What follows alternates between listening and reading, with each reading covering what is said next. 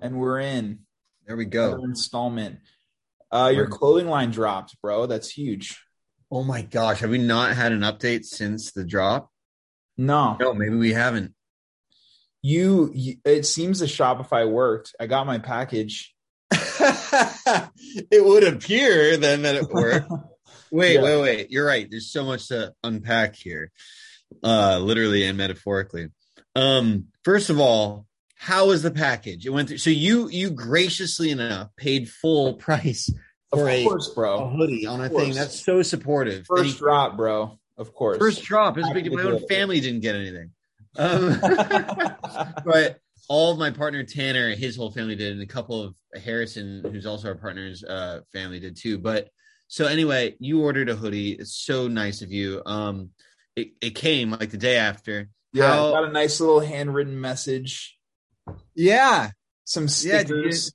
Yes, the whole thing. What were you impressed with the note card, dude? The whole thing, everything about the package. It was very impressive.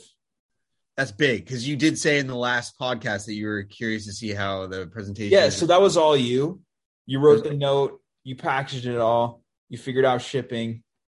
I put my fucking heart and soul into that, bro. Dude, what was crazy? Bro, the crazy thing is I ordered and then it arrived like 2 days later. Crazy. Yeah.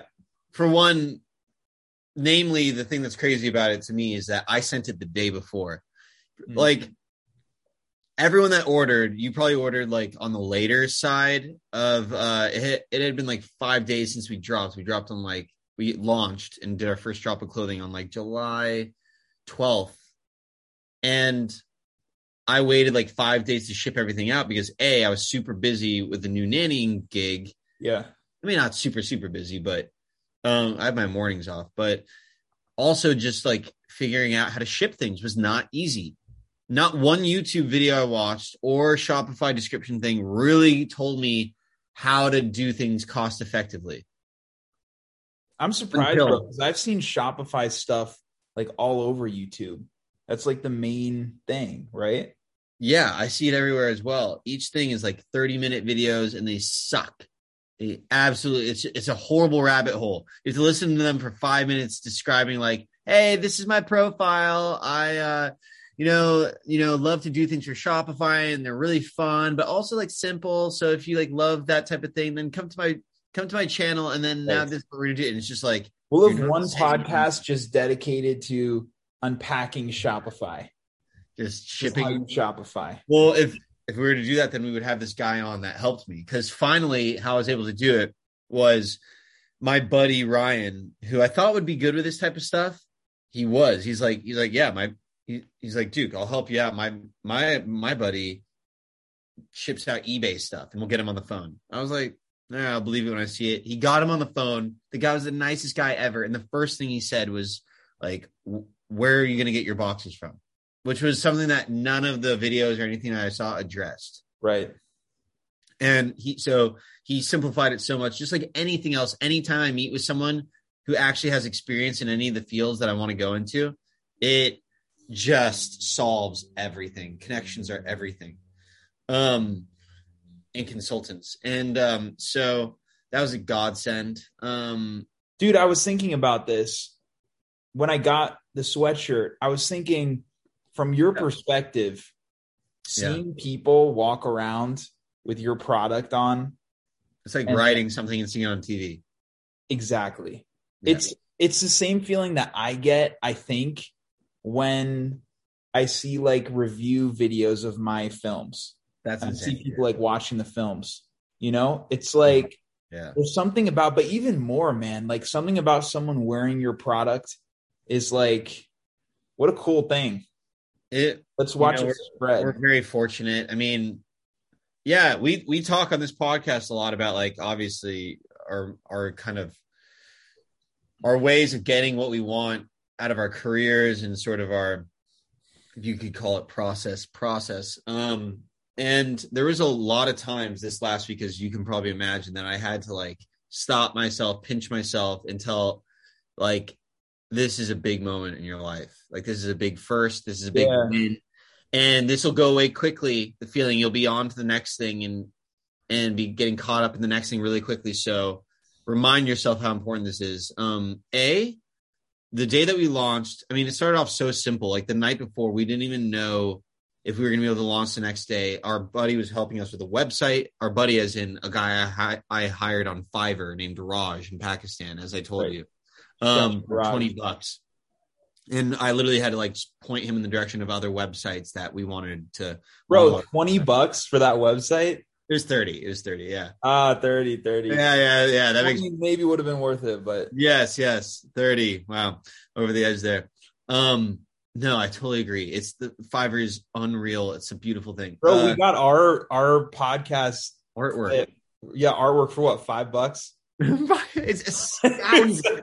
It's astounding. It's my most proud piece of artwork I've ever viewed. $5. It's so brilliant. Can't advertise Fiverr enough. I'm about to use it again too, by the way. But we came up with this logo of Fiverr. Basically, Tanner found like the font, and then we sent it to someone and said, "Can you like insert graphic design value and title with that?" And it worked out. So sorry to go on forever about this, but this is like, this is like a huge thing. It's huge, bro. So when we officially launched, it was really like anything else. It was spur of the moment. Harrison, who, because he's kind of like the business side of it, he I feel like he's obligated to just be kind of like the negative cloud of rain over the party every single time and say like, well, are you on this? Are you on this? And he's like, we won't even be able to launch tomorrow. We won't even be able to launch. And I'm like, dude, we've been teasing it out the last 2 days. We have the website ready. We have all the stuff, like the products ready. We're going to work out some kinks once it pops off, but we're ready to put it out tomorrow. And we did. We launched, and I crafted this Instagram post. Had trouble sleeping the whole night. I was so excited. And it's so funny. I'm glad that I can like articulate all this right now and remember exactly how I felt, because this is such a relatable creative experience. I remember feeling like this could be nothing and get no attention and not be a big thing, or this could be a big thing. And at the very least, I feel like a lot is kind of not at stake, but like a lot is like exciting about this to me. Yet I was so close to it that I also, because I'd seen these photos forever, I'd seen these products forever, everything was waiting. I felt like I was at a point where it was like, this is going to feel much different once it's received. But right now it just felt normalized to me. It was lost to me a little bit. Mm-hmm. So then wake up at 5 a.m., start working around some Insta posts, post something, then delete it. And I'm like, oh, that's not as good as I want. Luckily, it was only 5 a.m. in the morning. So no one saw me like posting and then deleting it. Then it gets to like, whatever, 7:30 or something, and I post the official post. My buddy Tanner posts the shit out of it. He's one of what I like to call a blue check marker on Instagram. Wow. And one of the coveted blue check markers. And he's very plugged into like, the Hollywood scene. And so, fortunately, his friends that were also blue check markers were all super supportive of it. It popped it off. It was like a snowball effect. Went huge. And then after that, I mean, all of them popping it off, like 25 different big people, that didn't really translate, I would say, to people buying it. We had 21 sales so far on the website, and that's all, I mean, a lot of family and friends. But basically where we're at now is our phase 1 is checked off. The website was up. The website didn't break. I figured out how to ship everything out. Fine. We were really proud of the products. We're really proud of the package and presenting. I figured out how to get that Van Nuys Drive-In note card that I haven't even posted yet on our Instagram, because I'm waiting for someone that like receives it to post the note card and the package and everything, which no pressure, but if you want to do it, come on, I still got it. Stop you. I won't stop you. Of course. And those stickers turn out great. So now we're kind of looking at it as like, hey, we wouldn't say that we have like huge buzz or heat on us, but we have it where we want to have it, and people noticed. And we think we just have a lot of potential. So we're going to do a second launch. We're going to do a commercial like ASAP. We're going to do, we already have ideas for like the clothing that we're going to do for the second launch. We're probably going to put in the like order for it at the end of the week. We're going to do shirts and shorts, PE shorts for this next one. Vintage, what's it called? Not depreciated, but like not damaged. It starts with a D though. But like these vintage kind of mineral wash. Distressed. Thank you. Distressed shirts with like, we're going to do these different logos and we're going to do PE shorts of this thing. And it's going to be, now we got to double down every time. When Kanye West launched his clothing company or sneaker brand, whatever. Yeah. It was right after he had like this massively successful rapping career. And he was with his main business partner for this clothing company in this room. And it was like at a convention center. And only 5 people showed up. And they were all there just to take a picture with Kanye. And no one gave a shit about his company because no one believed that he could do it. And Kanye turned to his business partner and said, remember this moment, because we're going to look back on this and just laugh. And bro, you look at how that shit has taken off ever since then, just because he stayed on the path and he stayed committed. It's like, I'm stoked about where this brand is going to head and where you're going to go. I appreciate it, man. It was also a testament on that note to say that, like, we're really excited about this now. 2 days after that, 3 days after that, whatever, it fizzles. The excitement fizzles. Right. And actually, so much stuff that it's like, yeah, like there's so much stuff that like when that was happening, that was a huge win for me. When it was popping off, all these people were promoting it. Yeah. People that own big clothing companies were like saying to Tanner's thing, they were like saying like, "Great job, buddy. This is epic," and putting that out there, like that's so, like incredible to get that type of appreciation, and yet immediately after that, you forget, and you have 25 other things that come on. And it reminded me of, in a small way, well, I had to stop myself and say on my own scoreboard, that was a big win for me. Totally. I don't care if it sounds lame or like small-minded or whatever. I like to be vocal about, hey, that was a big deal for me. Yeah, of course. You got to take your wins. That's something I think for yourself. Dude, the way that the YouTube ranking system works for my shorts is it goes from like 1 to 10 in terms of like view count and retention. And so you're always comparing. It really fucks with your head because you're always comparing at like every single minute where it ranks within the last 10 videos. And there are times where a video spikes really fast and it's at number 1 for like the first couple days, and it's just racking up views. And I'm super stoked about it. I'm loving it. There are a lot of people watching it. They're like commenting how much they love it. And it's really important to clock that, because then after 2 days, if it just becomes stagnant and then you see it at like number 6 on day 3, you can't let that sum up the whole experience. It's like, it wasn't so interesting. Yeah. Same thing with actors that I want to get more into that too, by the way, but there's like huge movie stars that I've been watching a TV show with my dad, like a little sitcom. My dad's like, that person used to be a huge movie star. And now they're just this little character on this freaking sitcom. Yeah. It's so, there's something sad about it. And I'm sure you didn't even know who that person was, right? No, not until he pointed out. I'm thinking of one person in particular that they were on the Mary Tyler Moore show. They were the next door neighbor, and they were incredible. And I think they had like a big career after that. And then they ended up on like, it might have been like the Whitney Cummings show or something 6 years ago. Just like little. But my point is, does that define her career or not?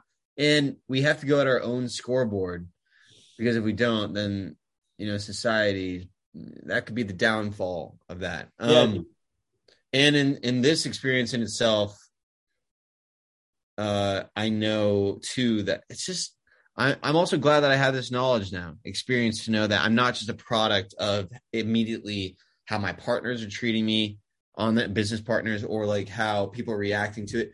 You have to know inside, like, where you're at based on where you've come from and where you want to go. Mm-hmm. And you don't have to explain that to people all the time. You don't have to prove yourself. It's just a matter of navigating the highs and lows of life. Dude, when I first met you, like 4 years ago or something? Sure. You brought up Valley mentality, like the first conversation. So you've been talking about this shit for 4 years, dude.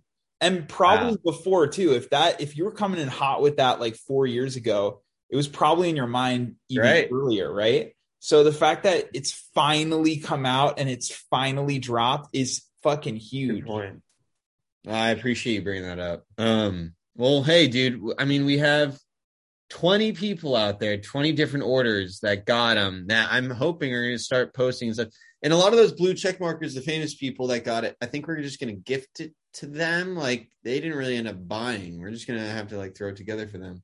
It'll be interesting to see, instead of them just kind of like posting it out. Yeah. Actually like wearing the product could make a difference. I think that'll happen once we gift it to them for starters. But so we got a little bit of that Hollywood stuff. And now our next plan as well, in addition to all the media stuff online, is we want to do this, this like dive bar party meet and greet once a month. We already met with the owner of a bar in the Valley, an epic place. I don't quite want to blast it out, all that. It doesn't matter. It's called the Pineapple Hill Saloon.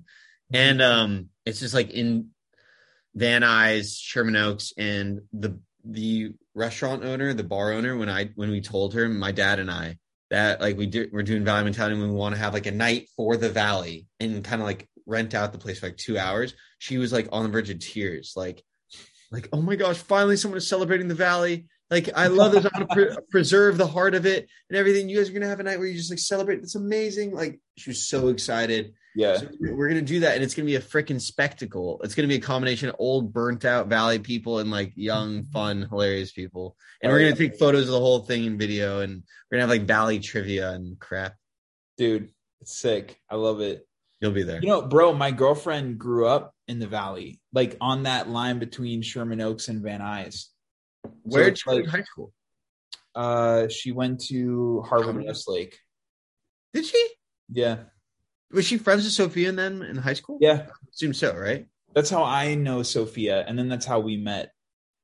How has that not really come up? Strange. Yeah. Is she in the film? Did she do film stuff? Yeah. She worked at an agency. Yeah.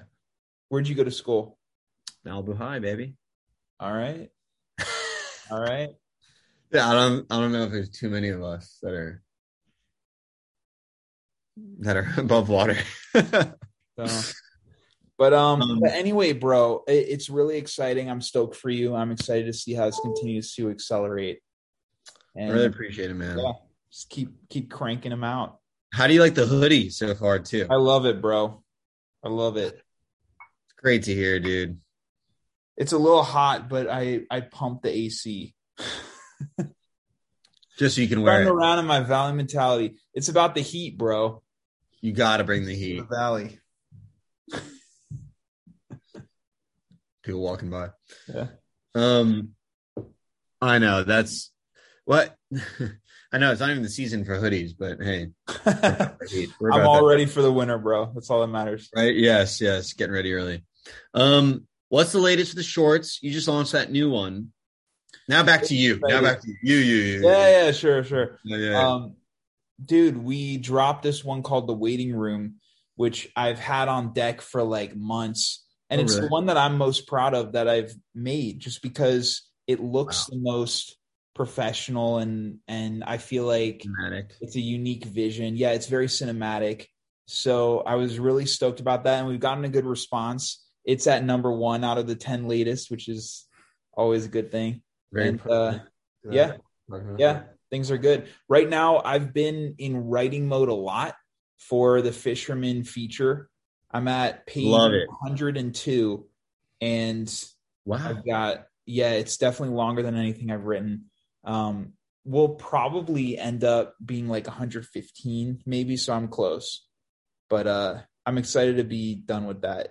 Writing is not my favorite thing, but like you said, bro, it all comes back to the writing. So it really does. as a side note, heard the Bee Gees, you know, the band, the Bee Gees? Yeah. They had this documentary on HBO. I feel like I've brought it up maybe. If I haven't, it's crazy because it's literally like my favorite piece of cinema at the moment. Documentary on HBO about the Bee Gees, the Disco Kings, their lives. And they reinvented themselves so many times, and they have so many iconic sounds. They're so talented. They said in the end, the one brother, who he's the only one left out of the three, sadly, but they're old. They would. I'm surprised one of them is still alive. Yeah, exactly. I don't even know. They've been around, like, you know, they're big in the 70s and earlier. He goes, they're British. I won't do the impression right now, though. But well, we're just trying to make a little music now. Ha! And, you know, just making people happy. You had that one ready. Yeah, always. It's like more of a Jimmy Fallon originated one.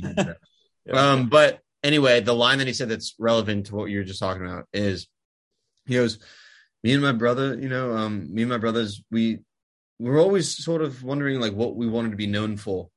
And it turns out in the end, it was the writing. It was the writing. They're the second people I've heard to say that were like legendary performers. Yeah. The others were the Monty Pythons as well. John Cleese and Eric Idle, who I listened to Eric Idle's audiobook.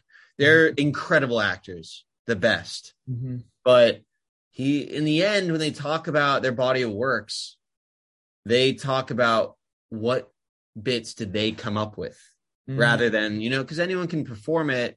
Not totally. Anyone, but totally, it makes sense, right? Yeah. Yeah, 100%. And I can even put my spin directing wise on something that someone else wrote. But it's like, dude, there is no better feeling than having an idea, putting it on paper, seeing it on the screen, and having other people watch that just started in your mind. That's like a purely human. And it's kind of a thankless task too, but it is, which is so weird because I feel like writers should be given all the recognition.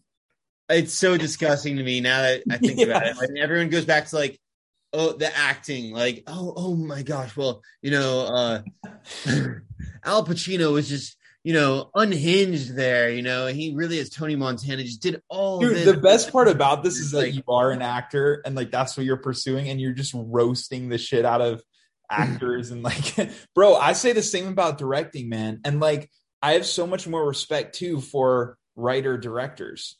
Because if you're doing everything, bro, you're the pure, like, creative genius behind the whole thing. It's because we're closer to it that we're able to recognize how full of shit everyone is by 100%. Not being close to it. You know, it's an easy trap. Yeah. Like, you see the actors on screen that are putting the story together, but it didn't originate with them. They're literally just doing something that someone else told them to do. Totally, bro. And also, it gives me so much more power on set. The fact that everything happening on set came from my mind. And so if someone comes up to me and has like some bullshit take on it that like isn't anything to do with what I was originally going for, I can specifically call that out and be like, no, like this is what I meant when I wrote this. Exactly. I think the best actors too, now that you mention it, Michael Douglas, one is a random one, but they started in television usually. And they started working very closely with writers that were writing for the actors after a certain point too. You know, the actors now are like synonymous with the character, and they start thinking like, oh, well, how will Michael Douglas, or in England, obviously they have a lot of these period dramas and stuff where they're just like, other than Game of Thrones, like offshoots of Game of Thrones and stuff. And they start thinking like, well, how would this person, you know, come across as this character or whatever. They start writing, and then you work really closely to the writer. And I think that gets you to a place where as an actor, you're just like, it's like a second skin. Totally. Dude, did you see Us? Yes, I did. Yeah. I have, after going through this experience of writing The Fisherman, because I feel like it's very similar in the way of like world building, because up to this point, I've written like 8 scripts, and every single one of those has been like the typical, like just really fucked up situation, but it's like a weird character, but it takes place like in everyday life. This is the first time that I'm bringing people into the fisherman's world and how it's constructed like differently, and it has different rules from like everyday life and stuff. Sci-fi, more sci-fi. I wouldn't call it sci-fi. I mean, it's very horror, but more so in the sense of like like the way that Us worked, where it's like they go into this underground world that like isn't reality. You know what I'm talking about? Where it's the classroom and everything, and something's off. A lot of people had a lot of like logic issues with Us, but I have so much more respect for it because he created a whole new world. And yes, they're like 100% of the logic isn't going to be there. Yeah. But at the same time, it's like, it's genius what he was able to create. And I'm most excited about this one because it's this universe that I feel like only I was able to come up with. That is interesting. Yeah. That's a different muscle maybe than just doing like a character driven aspect. One house, like scary house, fucked up character. It's a very different thing. Yeah. How does your fisherman world, I mean, not to go too much into it, but how does that play out? Well, essentially it's I mean, I would compare it to, do you ever see Coraline? Yes, I liked it. Yeah, how there's like the other house or whatever that looks like it, but something's kind of off. It's like when someone that didn't originate with Coraline too. I like they definitely took that from like an age-old tale, parallel universe, like parallel universe, bizarro world. Totally. Seinfeld did an episode like that. Yeah, I gotta check that out. That's funny. But yeah, dude, it's exactly that. And so, you know, they might be in the same childhood room that they were at, like as a child, but it's completely different. You know, like there's something about it that's different. So essentially when they die and they're brought into the fisherman's world, it's like they're the main character, not to go too into it, but she's this young girl whose parents killed themselves because of the fisherman in her childhood house. And so when she then dies, when she kills herself, she also comes back to this childhood house, but it's like completely walled in. And so she can't leave it. And the fisherman is like kind of manipulating the whole thing. It's really, really, bro, it's like the darkest thing I've ever written, but but I think it's very cinematic. And so I'm really excited about it. It's going to be cool. Wow. I'm hooked. I'm already intrigued. Also can't make this one for like 10 grand. So this will actually like be a budgeted, like it needs a real budget. That could be more fun for you. Yeah. Maybe I'll play the fisherman. Do a couple eyebrow raises. Against type. Yeah, bro. Ever since our last roll, you've been into these dark demonic. There you go. Abusive. Yes. A lot of domestic battery. With that said, dude, I saw on a slightly random note too on that similar, but saw a music video recently. Speaking of like cinematic, and it's called, I'll tell you what it's called. It was so beautifully shot and so like resonant culturally and stuff. You got to look at the comments on YouTube, but I highly recommend watching it. It is called, you should check it out because I thought about you. I was thinking like, dude, Jacob should, as an engineer, filmmaker, like I want to make films like this. It's called. That's cool, man. Cause I really do. I've never been interested in like making music videos because a lot of them are kind of like, you know, cut from the same cloth, but there are some that are really cinematic. Oh no, totally. I mean, this one is called Territory by The Blaze. And it's about this like guy in Algiers, Africa, and it was directed by a huge director and stuff. And he comes home he's been like a kind of like Middle Eastern person, you know, from a impoverished community that like leaves and maybe he's a refugee and he goes elsewhere. And then he comes home like after 10 years, 15 years for the first time and seeing how he just feels awake again, seeing his original community. And it is just beautifully shot and stuff. Yeah, man, this looks good. I'll check it out. There we go. I appreciate that you pulled it up quickly. Of course. And the music is like pretty vibey. Nice. Yeah, classic. There's one, it's probably not as cinematic, but Post Malone had this one called always down for some or something. Post.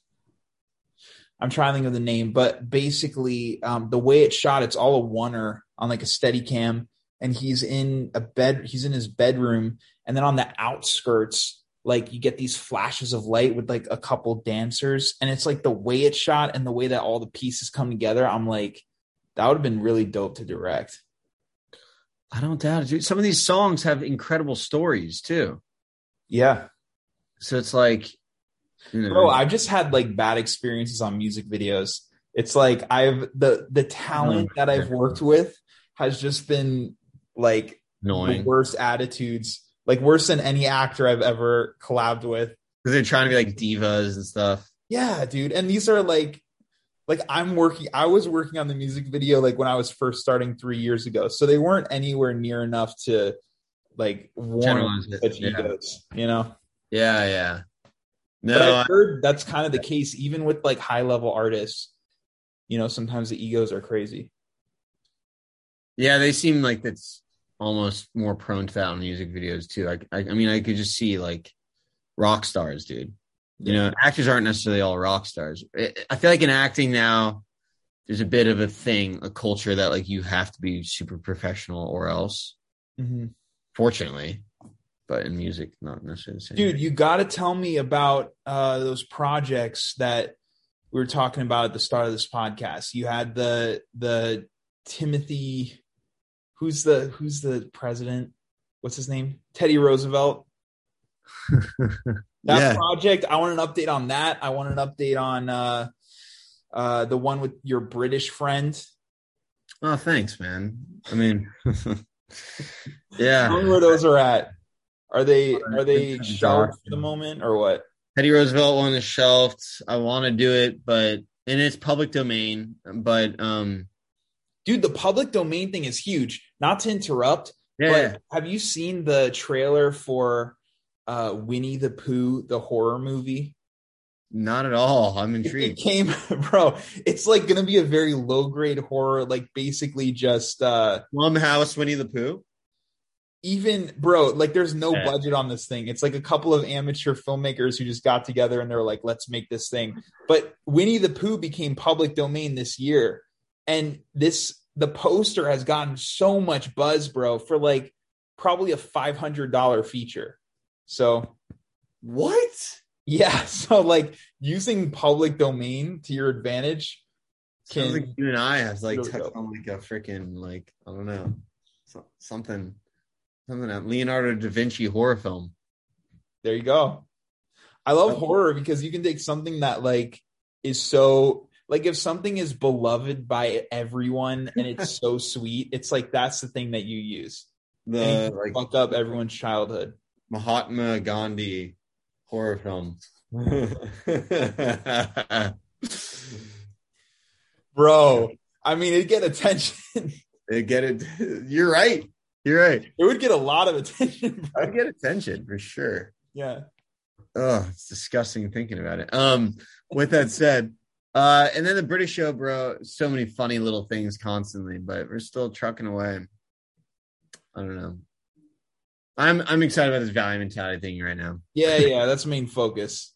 It's like, you know, you have action with one thing one week and then fizzles. Yeah, it's just prioritizing the stuff that's most important. Are you still working on that feature script with your dad or thinking about that? I haven't thought about it. I'm just bringing up, bro, everything off the shelf. No, I appreciate it. There was one other thing too. You were, I mean, obviously, Duke of the Valley. Are you thinking about a release? I'm kind of, or maybe just like waiting on Amazon. See. Okay. Fair. I don't know. I want the world to see it, bro. That's it. Bro, one other thing. Let's go into recommendations because we're winding down on time. Have you ever heard of, you're a comedian, you've heard of Nathan Fielder, right? Yeah. Nathan for you. Bro, he's got this new show out. You're going to fucking love on HBO, right? Yeah. It's called The Rehearsal.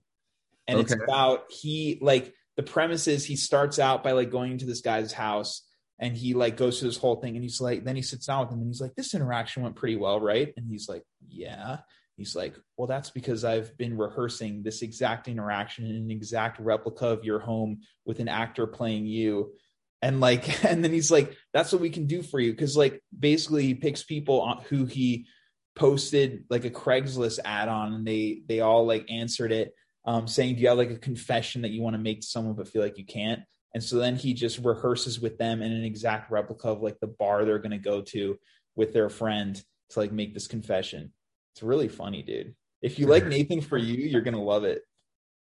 That sounds so like meta. It's the most meta show ever, bro. I kind of love that though. I mean, I'm definitely intrigued. Yeah, dude, I've been watching The Old Man. I might watch that Nathan thing tonight, but I've been watching. So The Old Man, as I've said with Jeff Bridges, it's gotten on so a roller bad. coaster with that. You're so bad. It started off as like a 7 out of 10, and people are like hyping it up. People are loving it now, but it gets so cliche and redundant and exhausting. Bro, I saw there's this giant poster in WeHo, and when I saw it, I was just like, yeah, like he's got this coolness, but there's depth to it. But yeah, bro, I haven't seen any of it yet. I think it's crazy you're still sticking with it. No, I'm out. Oh, you're out. Yeah, but my buddies keep talking about it. You got to find a new show. I know. I think I watched something. I watched City Slickers, the movie, the other day. With Billy Crystal and classic, right? Jon Lovitz. Oh, dude, it keeps on giving. Actually, Jon Lovitz. Beginning was a bit slow, but I wonder how much Jon Lovitz would be. I feel like you could get him in a film like pretty cheap now. Well, my uncle's like best friends with them. Oh, is that right? Yeah. Nice. And he's such a character, dude. He's literally one of the most iconic actors to me. Yeah. Because also everything about him is so like distinctive and unique. It's very Jon Lovitz. And like, well, he's not only a character actor, he genuinely makes everything that he's in 1,000 times better. Mm-hmm. Everything he's in.